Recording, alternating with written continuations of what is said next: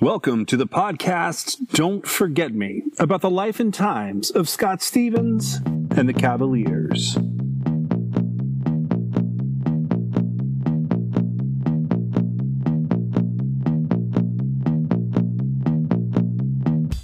Chapter 13. Welcome to the final episode of the podcast Don't Forget Me, about the life and times of Scott Stevens and the Cavaliers. I'd like to thank you for joining us on this musical adventure, and a special thanks to the family and friends of Scott Stevens and the Cavaliers for making this podcast possible. Now tell us about, I mentioned earlier in this interview that you have a book out, and it's called White Boy, A Rock and Roll Story. Tell us how this came about. It's the story, of course, of the Cavaliers and the Satellites and your musical history. But tell us how it all began for you. What made you sit down and start to bang out a book on a typewriter? Well, it's interesting because I never read it. You know, the only thing I've ever written in my life is music or poetry. And we had, years and years passed, and we finally moved to Wilmington, North Carolina. Mm-hmm. And turned out that there are a lot of people from New York City, in New York and New Jersey, and a lot of seniors here. And I joined the choir in the synagogue, and I used to tell the choir master about all of my adventures in rock and roll. And I gave him a copy of my CD. He liked the CD. And then one day he says to me, these are interesting stories you tell me. Why don't you write a book? So I said, yeah, maybe someday. So I sort of poo-pooed it. 2 weeks later, my wife and I were called out for Chinese food, and I opened up the fortune cookie, and it says, "You have a way with words. You should write a book." As a matter of fact, in the book, in the first page of the book, is the actual copy of the fortune cookie, so people will believe, hopefully, that it is real, because it was. So I had my Field of Dreams moment, and I figured, okay, I'll write a book. So we have a fortune cookie to thank for this book, huh? Yeah, absolutely. And there's a title for a song, maybe. But how long did it take you to write it? I mean, it's not a huge book, but it's a nicely put together book. And how long did it take you to do this? It took me about a year. No, I think that's pretty good. From start to finish. For a guy who never wrote one before, Yeah, it took on a life of its own. I didn't tell my wife. I went to my office, and I decided I'm going to spend 2 hours a day, phones shut off, and just my computer in front of me, and just write. So well, you have to be very disciplined to do that. You have to take those 2 hours and do it every day. Well, you'll never get it done. First day I stared at a blank screen and did nothing. Second day I stared at a blank screen and did nothing. By the third day, I said, "This is kind of stupid. I better just write something." So I did my outline. It's some of the highlights of my years in rock and roll. About 15,000 words later, I gave it to a professor of English at UNCW down here in Wilmington, just to have her critique it a little bit. She said, I like the premise, I like the way you write, but I'd like to know more about what it was like being a teenager growing up in the 50s in the Bronx. So I got into very detailed stories about, what it was like living in the Century Projects and what the kids, the atmosphere and the life that we led as teenagers in the 50s, which to me was the best time ever to be a teenager. Oh, without a doubt. I agree with you 100%. Oh, yeah. Being a kid in the 50s. And you've captured the feel in the book, because I've read it, and it's very, very interesting. Even though it's a story in a way that was repeated throughout the 5 boroughs of guys getting together and trying to make it happen, Right. But yours, of course, is unique. Every story that you would hear would be unique, and it's a very interesting book. It's called White Boy, A Rock and Roll Story, and written by Stephen Glazer. Do you know that guy? Yeah, it might be me. But where is it available if somebody wants to, possibly get this book after hearing this? 2 things you can do. You can get it on Amazon. You get it on Amazon.com. It's available. Actually, it's a sale now. It used to be $15.99. It's now $9.99 on Amazon. Mm-hmm. So you could either get it in an ebook or you can get it in hard copy. Okay. And so that's still for sale. Mm-hmm. Or you also can go to my website. It's ScottStevensCavaliers.com, and you'll be able to see the history of the group. You'll see some of my songs. You'll see some lots of pictures from the old neighborhood and my days in rock and roll, and some of my music and stories from the book. So it'll give you an idea of what we're still doing. Oh, great. So it's all there. Now, also, is there an email or someplace where people can go to contact you if they would like to after hearing this particular interview? Yeah, actually, if they go to my website, they can leave some messages for me. Okay, why don't you give them how they get there? What's the address of the website? It's just ScottStevensCavaliers.com. Okay, ScottStevensCavaliers.com. Right.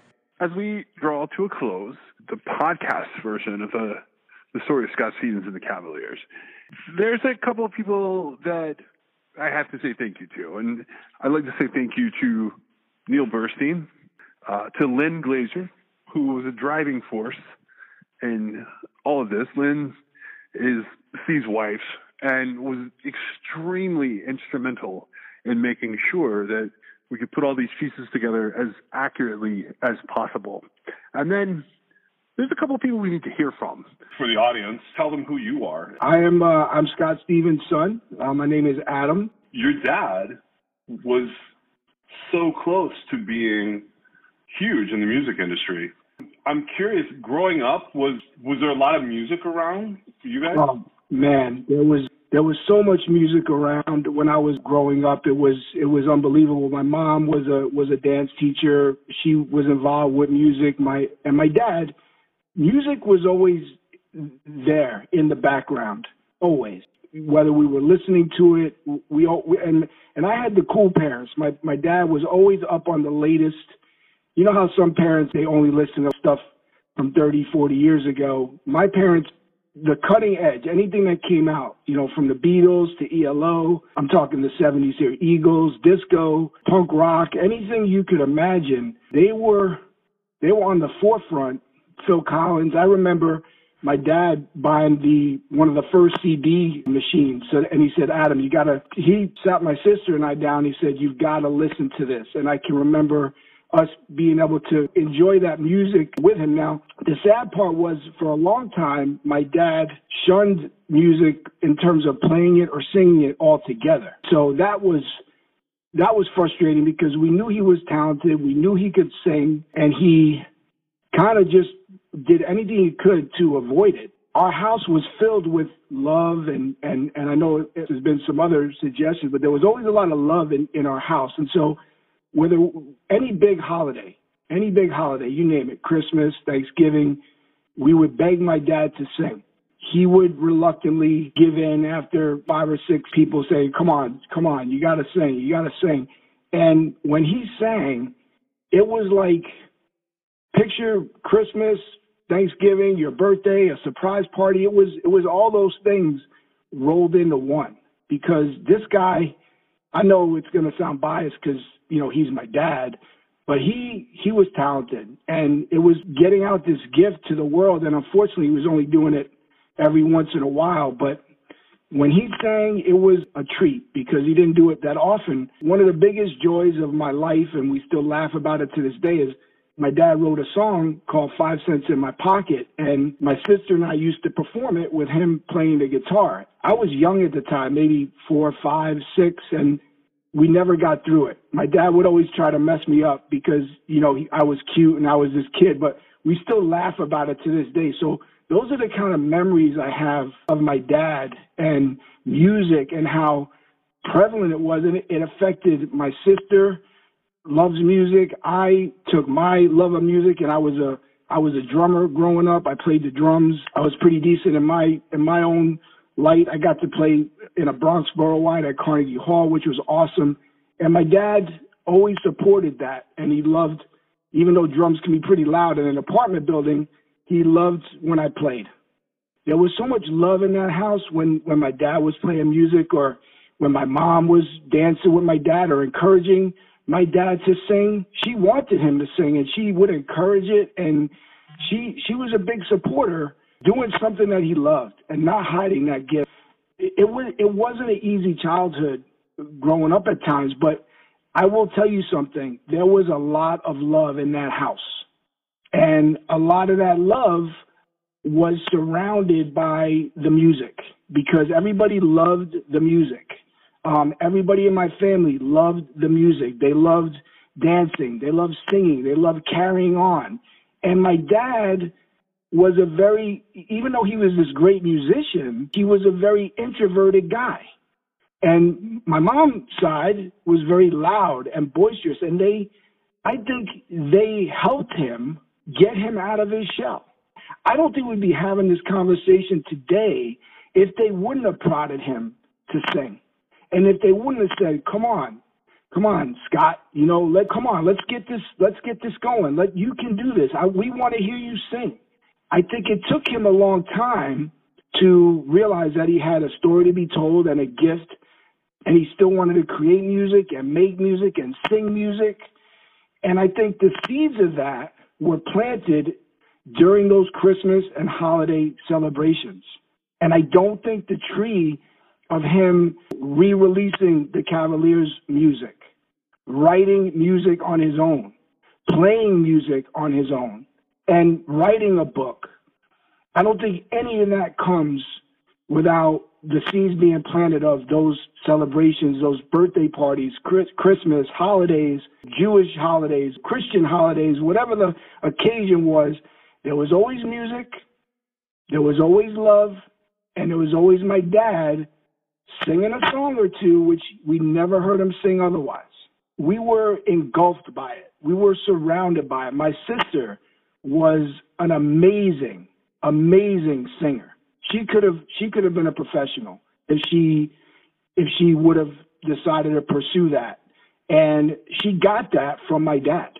My sister did her Haftorah, and after she did it, people came up to her and said, "Oh my God, you're such an incredible singer. That was amazing. You should think about doing this professionally." There is a direct correlation with my dad in that, if you remember, my dad started singing in Hebrew school and was going to be a cantor. He was told the exact same thing when he did his Haftorah.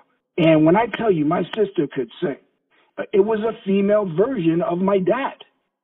She had an amazing voice, still does. And so not only was music, we were engulfed by it, but a lot of the talent was passed down. Like I said, I played drums, my sister sang, my mom was a dancer. How could we escape the music? It was always there. It was always at the forefront. And some of my happiest, most cherished memories come from those times. Some of them just come from just being in the car and sitting in the car with my family and the music playing. And I'm going to date myself here, putting the 8-track cassettes in, when 8-tracks were still, the thing. And I remember when 8-tracks went out of, obviously people stopped using 8-tracks. I think I counted. I think we had something like 400 8-track cassettes. I mean, it's not like, that's not normal. A normal family, and listen, we were far from normal, right? But in a lot of other ways, but a normal family, does not have 400 8-track cassettes. They just don't. And so when I tell you that, even though my dad might not have been singing or he may not have been pursuing it, it was always there, and it always was an old friend. Sometimes you fight with your old friend. Sometimes you don't speak to your old friend. But when times are tough, that friend is always there.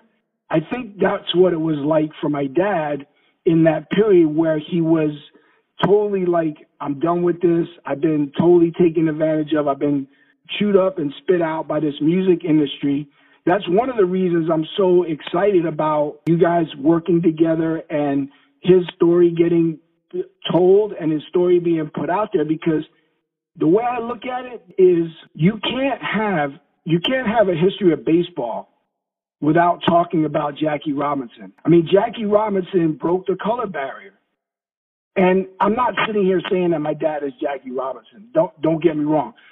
How does rock and roll or the history of rock and roll not tell this story of this guy, Scott Stevens, that cared so much about the music that he didn't care that his bandmates were black, red, green, orange.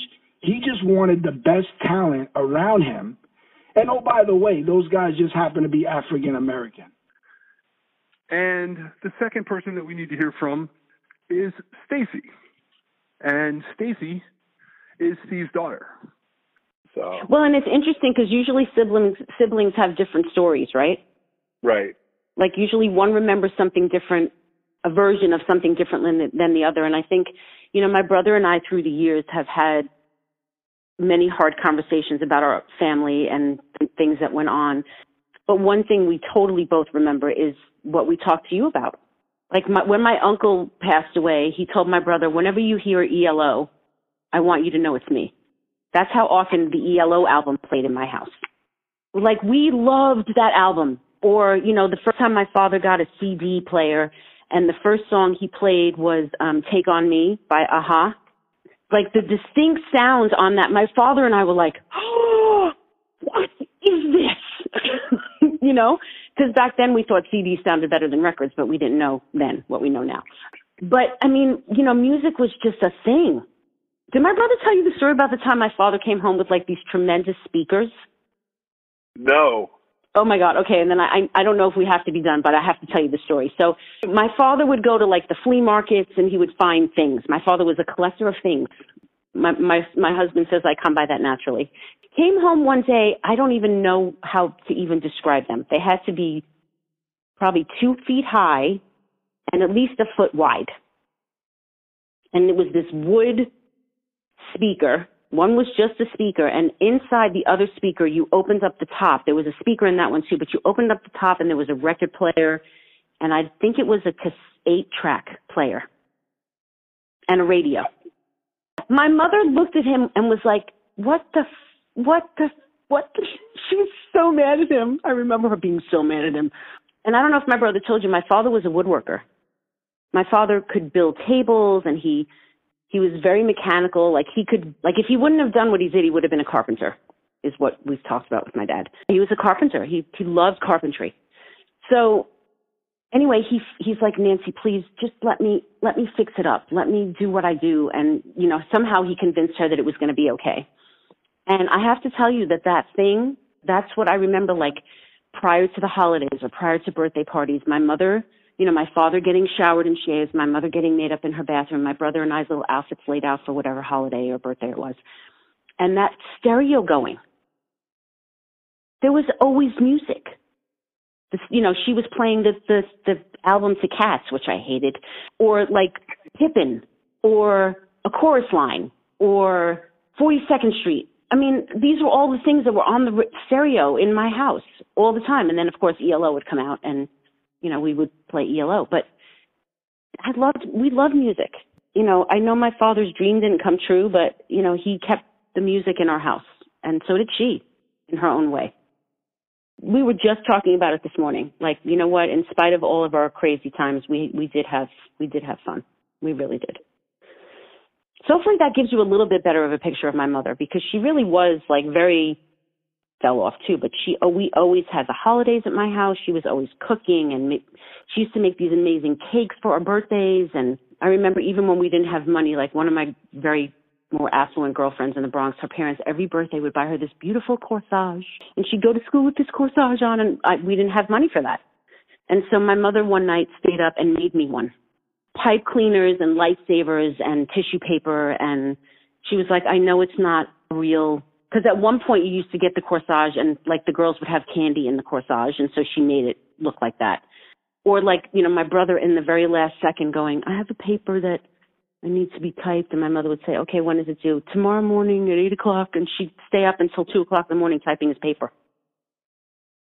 Everybody talks about my father as in relation to Scott Stevens, and just what I remember is the man, my father, like the person that he was to me, and how impressed I was with his voice and his musical talent, how proud I was of him whenever he would sing.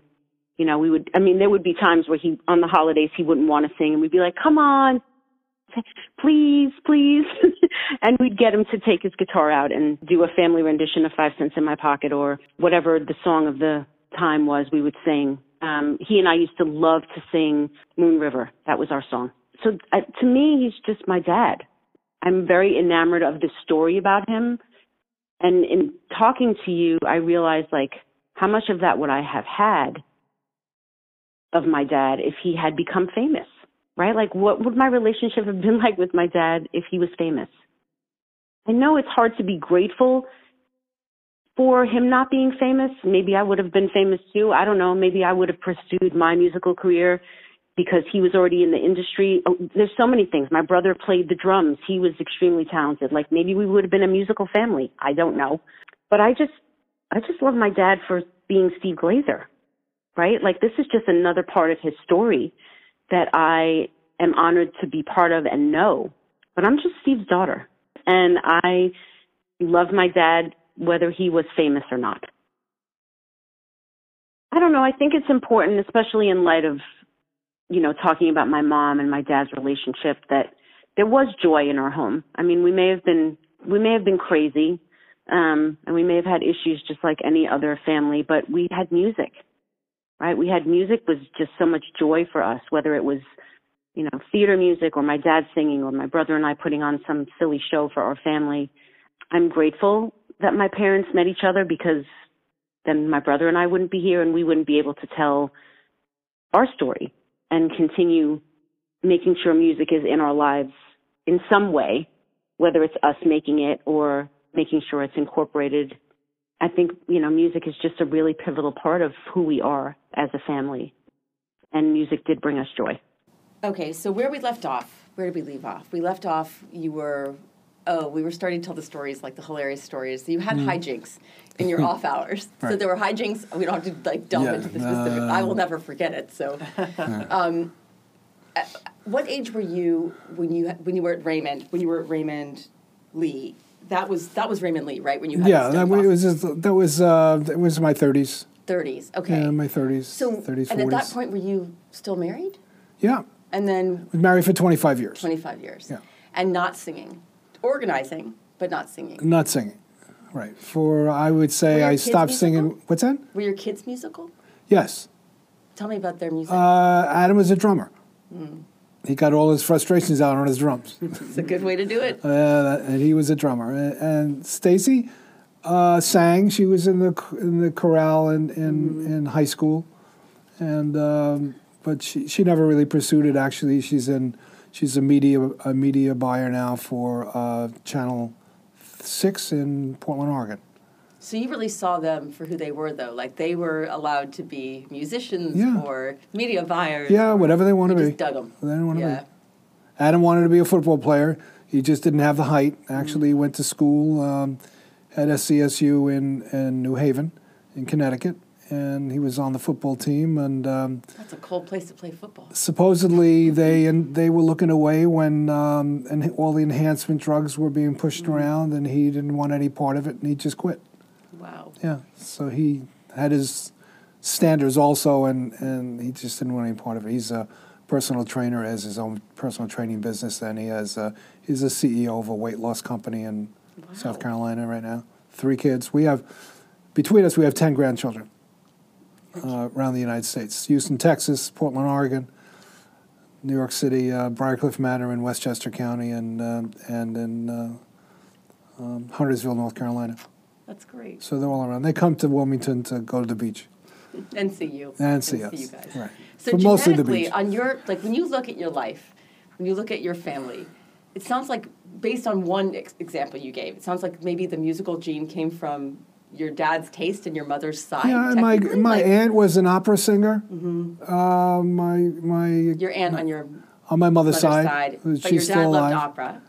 Why do angry people always love opera? I love opera too. Yeah, he loved opera, and as a matter of fact, he went to Hollywood to try to break into film before he married my mom, and it just didn't. What did he want to do? He wanted to act. He wanted to act. Yeah, but he never really talked about it. Right. I had to get it out of his sister and his brother that he went to Hollywood. Did you talk about it with your kids? Did you play your songs for them? Oh yeah, they know everything about my music and, that's awesome. And what's going on, but the grandkids didn't, and it was good. It's good that I wrote this for them because they know a lot more about what made me tick. And so that's important. Absolutely. Yeah. One of the things that I had questions about, like, I know that this is false in terms of the actual narrative, but there is going to be an important part of the story that brings together, there's something dramatically resonant. I'm just going to be cheap and, on the nose about this, like, about the guy who ends up in Leavenworth, and you end up having made a different, like, music left both of your lives. One ends up in Leavenworth, one ends up in a life that's imperfect, like every life, but joyful. And ultimately you find your way back to music.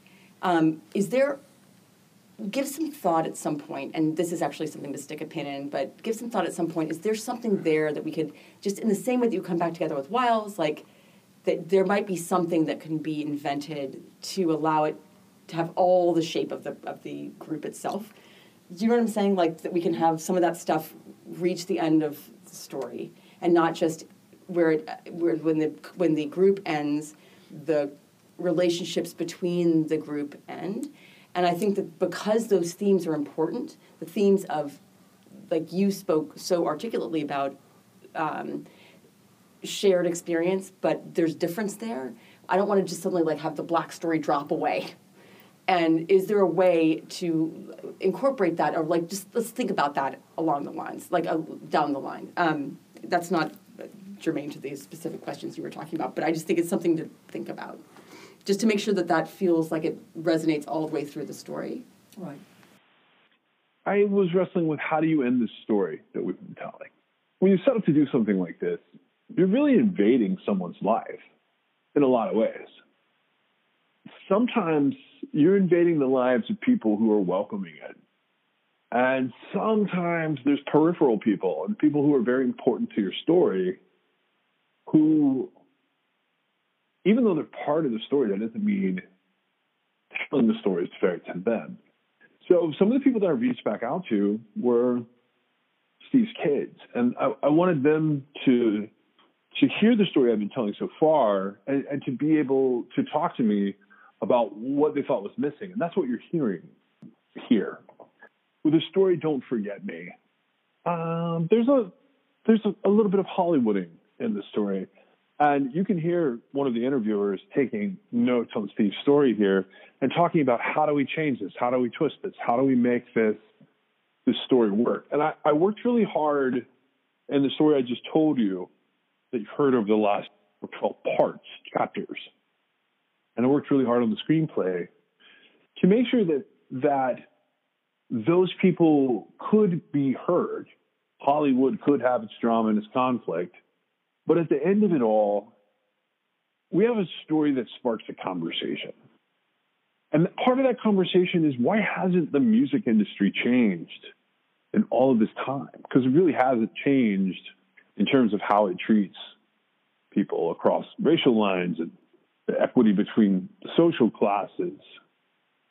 And I think that's like one of the most important elements to all of this. Because in our timeline right now, in the movie timeline, present day Steve walks up the stairs and he has a drink and he has pictures of the Cavaliers. And we tell a little bit about what happened to each of those guys. And Steve's the only one left.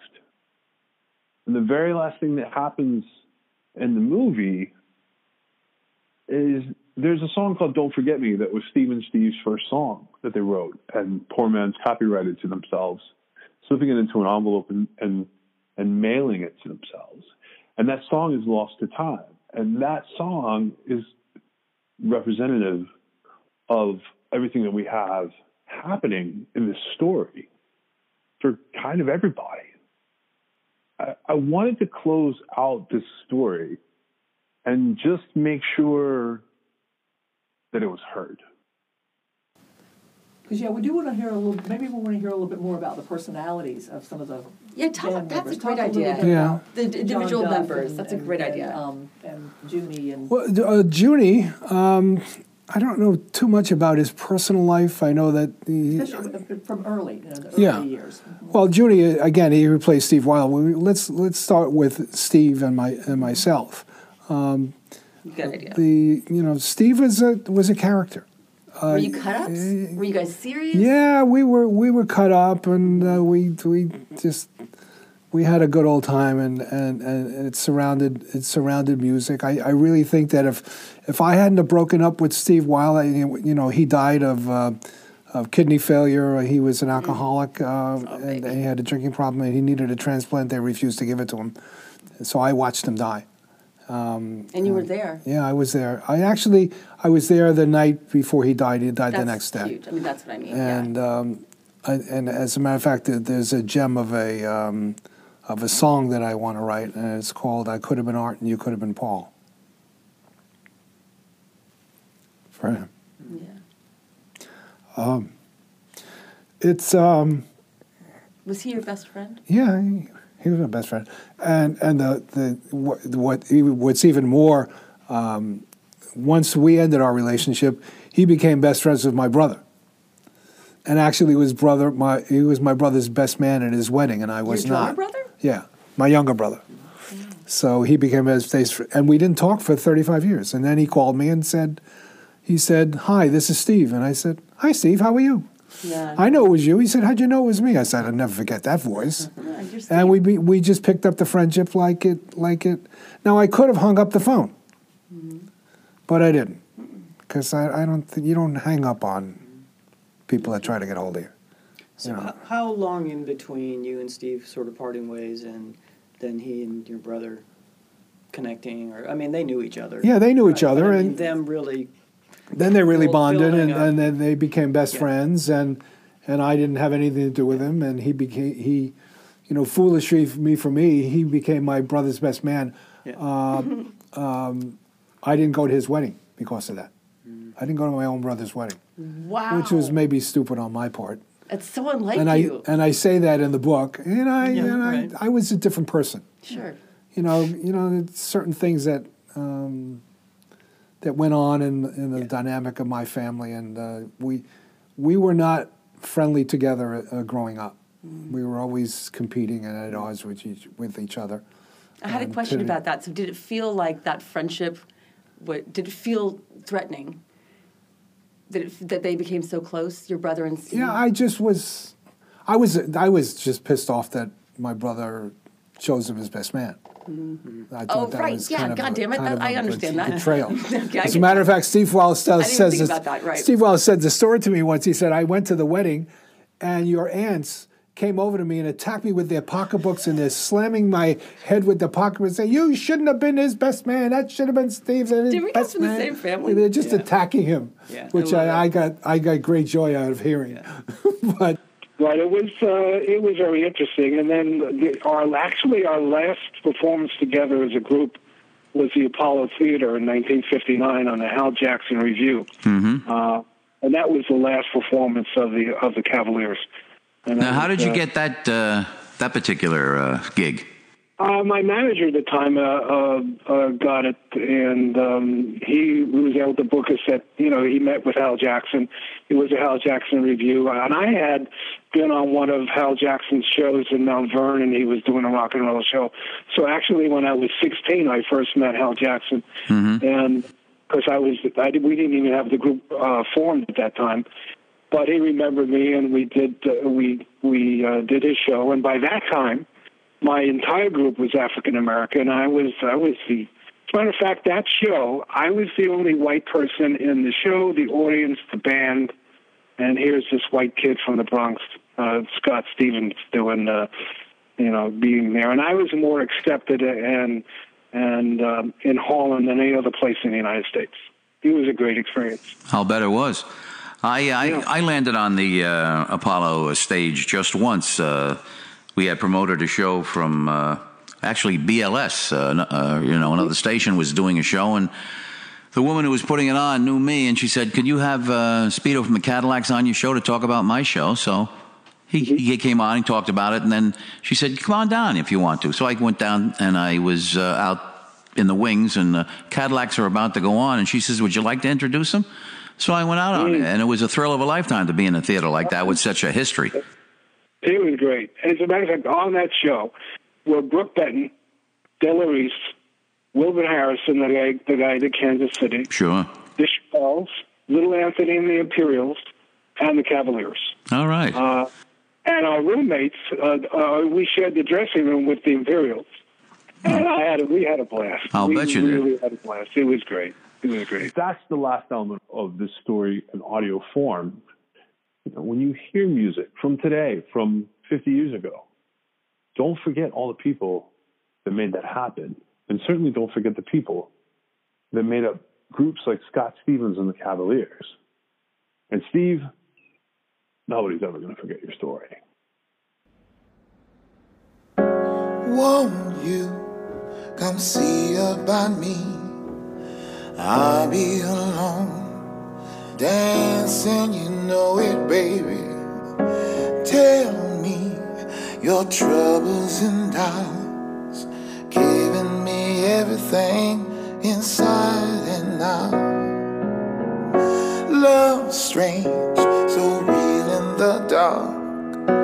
Think of the tender things that we were working on. Slow change may pull us apart. When the light gets into your heart, baby, don't you forget about me.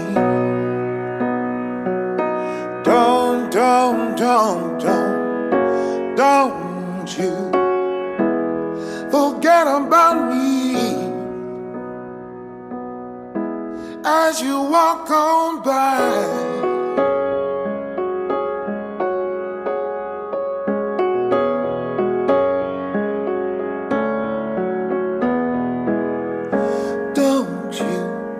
Try and pretend it's my feeling we'll win in the end. I won't harm you or touch your defenses, vanity, insecurity.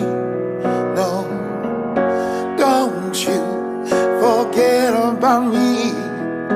I'll be alone, dancing, you know it, baby.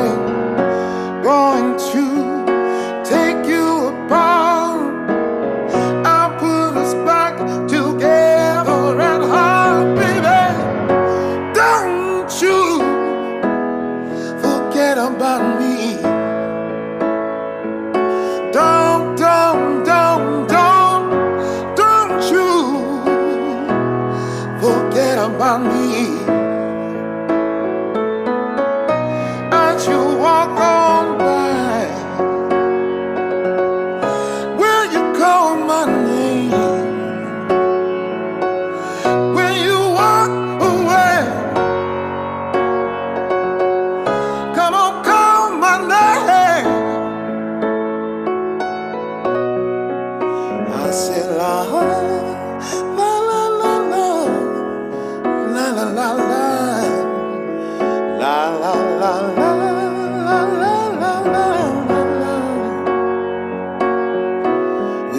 Call my name. Will you walk away? Will you call my name as you walk on by?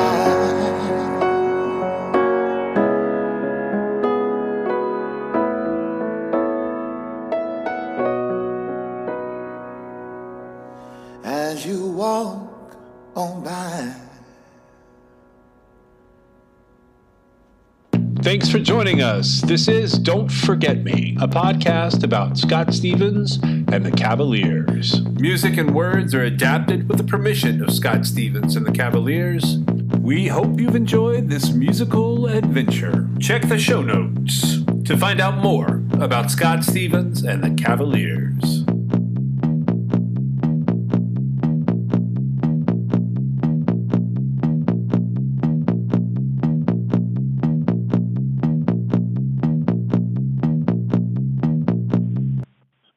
And in addition to Lynn Glazer, I want to thank Bruce and Harold, who without this, none of this would be possible. And thank you, Adam. Thank you, Stacy. And thanks to Jamie and Nick on our side for making sure that all of this was able to come together technically.